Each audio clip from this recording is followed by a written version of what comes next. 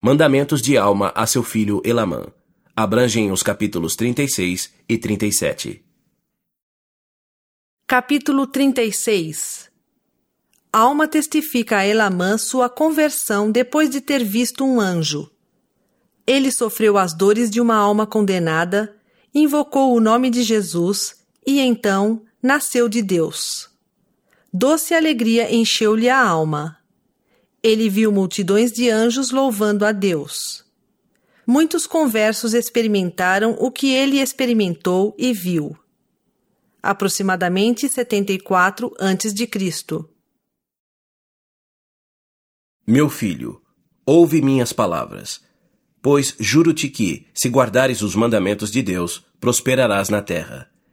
Eu quisera que fizesses como eu fiz, lembrando-te do cativeiro de nossos pais, porque estavam em servidão e ninguém os poderia salvar a não ser o Deus de Abraão e o Deus de Isaque e o Deus de Jacó, e ele certamente os livrou de suas aflições. E agora, ó Elamã, meu filho, eis que estás na juventude. Peço-te, portanto, que ouças minhas palavras e aprendas de mim, porque sei que aqueles que confiarem em Deus serão auxiliados em suas tribulações e em suas dificuldades e em suas aflições, e serão elevados no último dia. E eu não quero que penses que sei por mim mesmo, não pelo que é físico, mas pelo espiritual, não pela mente carnal, mas por Deus. Ora, eis que te digo que, se eu não houvesse nascido de Deus, não saberia estas coisas. Deus, porém, pela boca de seu santo anjo, fez-me conhecer estas coisas, não por mérito algum meu. Porque andei com os filhos de Mosias, procurando destruir a igreja de Deus. Mas eis que Deus enviou seu santo anjo para deter-nos no caminho. E eis que nos falou como se fosse a voz do trovão, e toda a terra tremeu debaixo de nossos pés.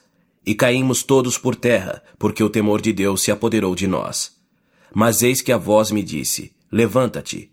E levantei-me e pus-me de pé e vi o anjo. E ele disse-me, a menos que queiras destruir-te, não mais procures destruir a igreja de Deus. E aconteceu que caí por terra, e pelo espaço de 3 dias e 3 noites não pude abrir a boca nem fazer uso das pernas e dos braços. E o anjo falou-me mais coisas, que foram ouvidas por meus irmãos, mas eu não as ouvi. Porque quando ouvi as palavras, a menos que queiras destruir-te, não mais procures destruir a igreja de Deus, fui tomado de grande medo e espanto, temendo ser destruído, e caí por terra, nada mais ouvindo. Mas fui torturado com eterno tormento, porque minha alma estava atribulada no mais alto grau e atormentada por todos os meus pecados. Sim, lembrei-me de todos os meus pecados e iniquidades, pelos quais me vi atormentado com as penas do inferno. Sim, vi que me havia rebelado contra o meu Deus e que não guardara seus santos mandamentos. Sim, e que havia assassinado muitos de seus filhos, ou melhor, que os levara à destruição. Sim, resumindo, tão grandes haviam sido minhas iniquidades que a simples ideia de entrar na presença de meu Deus atormentava minha alma com inexprimível horror. Pensei eu, se pudesse ser banido e aniquilado em corpo e alma, para não ser levado à presença de meu Deus a fim de ser julgado pelas minhas obras. E durante 3 dias e 3 noites fui atormentado pelas dores de uma alma condenada.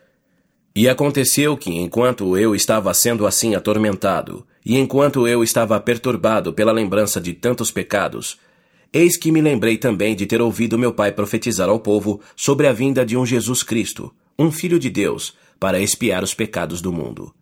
Ora, tendo fixado a mente nesse pensamento, clamei em meu coração, ó Jesus, tu que és Filho de Deus, tem misericórdia de mim que estou no fel da amargura e rodeado pelas eternas correntes da morte. E então, eis que quando pensei isto, já não me lembrei de minhas dores. Sim, já não fui atormentado pela lembrança de meus pecados. E que alegria e que luz maravilhosa contemplei. Sim, minha alma encheu-se de tanta alegria quanta havia sido minha dor. Sim, digo-te, meu filho, que nada pode haver tão intenso e cruciante como o foram minhas dores. Sim, meu filho, digo-te também que, por outro lado, nada pode haver tão belo e doce como o foi minha alegria. Sim, parecia-me ver, assim como nosso pai Leí viu, Deus sentado em seu trono, rodeado por inúmeras multidões de anjos na atitude de cantar e louvar a Deus. E minha alma sentia o desejo de lá estar. Mas eis que meus membros recobraram as forças e levantei-me e declarei ao povo que eu havia nascido de Deus. Sim, e desde aquela ocasião até agora tenho trabalhado sem cessar para conseguir trazer almas ao arrependimento, para fazer com que elas experimentem a intensa alegria que eu experimentei, para que também nasçam de Deus e encham-se do Espírito Santo. Sim, e agora eis que, meu filho, o Senhor me concede imensa alegria com o fruto de meus labores, pois por causa da palavra que me transmitiu, eis que muitos nasceram de Deus e experimentaram como eu experimentei e viram olho a olho como eu vi. Portanto, conhecem como eu conheço as coisas sobre as quais falei, e o conhecimento que possuo é de Deus. E fui amparado em provas e dificuldades de toda a espécie, sim, em todo tipo de aflições. Sim, Deus livrou-me da prisão e de grilhões e da morte. Sim, e ponho minha confiança nele, e ele ainda me libertará. E sei que me levantará no último dia para viver em glória com ele. Sim, e louvá-lo-ei para sempre, pois tirou nossos pais do Egito e fez com que os egípcios se afogassem no Mar Vermelho. Levou nossos pais, por seu poder, para a terra da promissão. Sim, e libertou-os da servidão e do cativeiro de tempos em tempos. Sim, e também tirou nossos pais da terra de Jerusalém. E ainda, por seu sempiterno poder, livrou-os do cativeiro e da servidão de tempos em tempos até o dia presente. E lembro-me sempre de seu cativeiro, sim, e tu também deves guardar na lembrança o seu cativeiro, como eu o fiz. Mas eis que isto não é tudo, meu filho, pois deves saber, assim como eu sei, que se guardares os mandamentos de Deus, prosperarás na terra. E também deves saber que, se não guardares os mandamentos de Deus, serás afastado de sua presença. Ora, isto é segundo a sua palavra.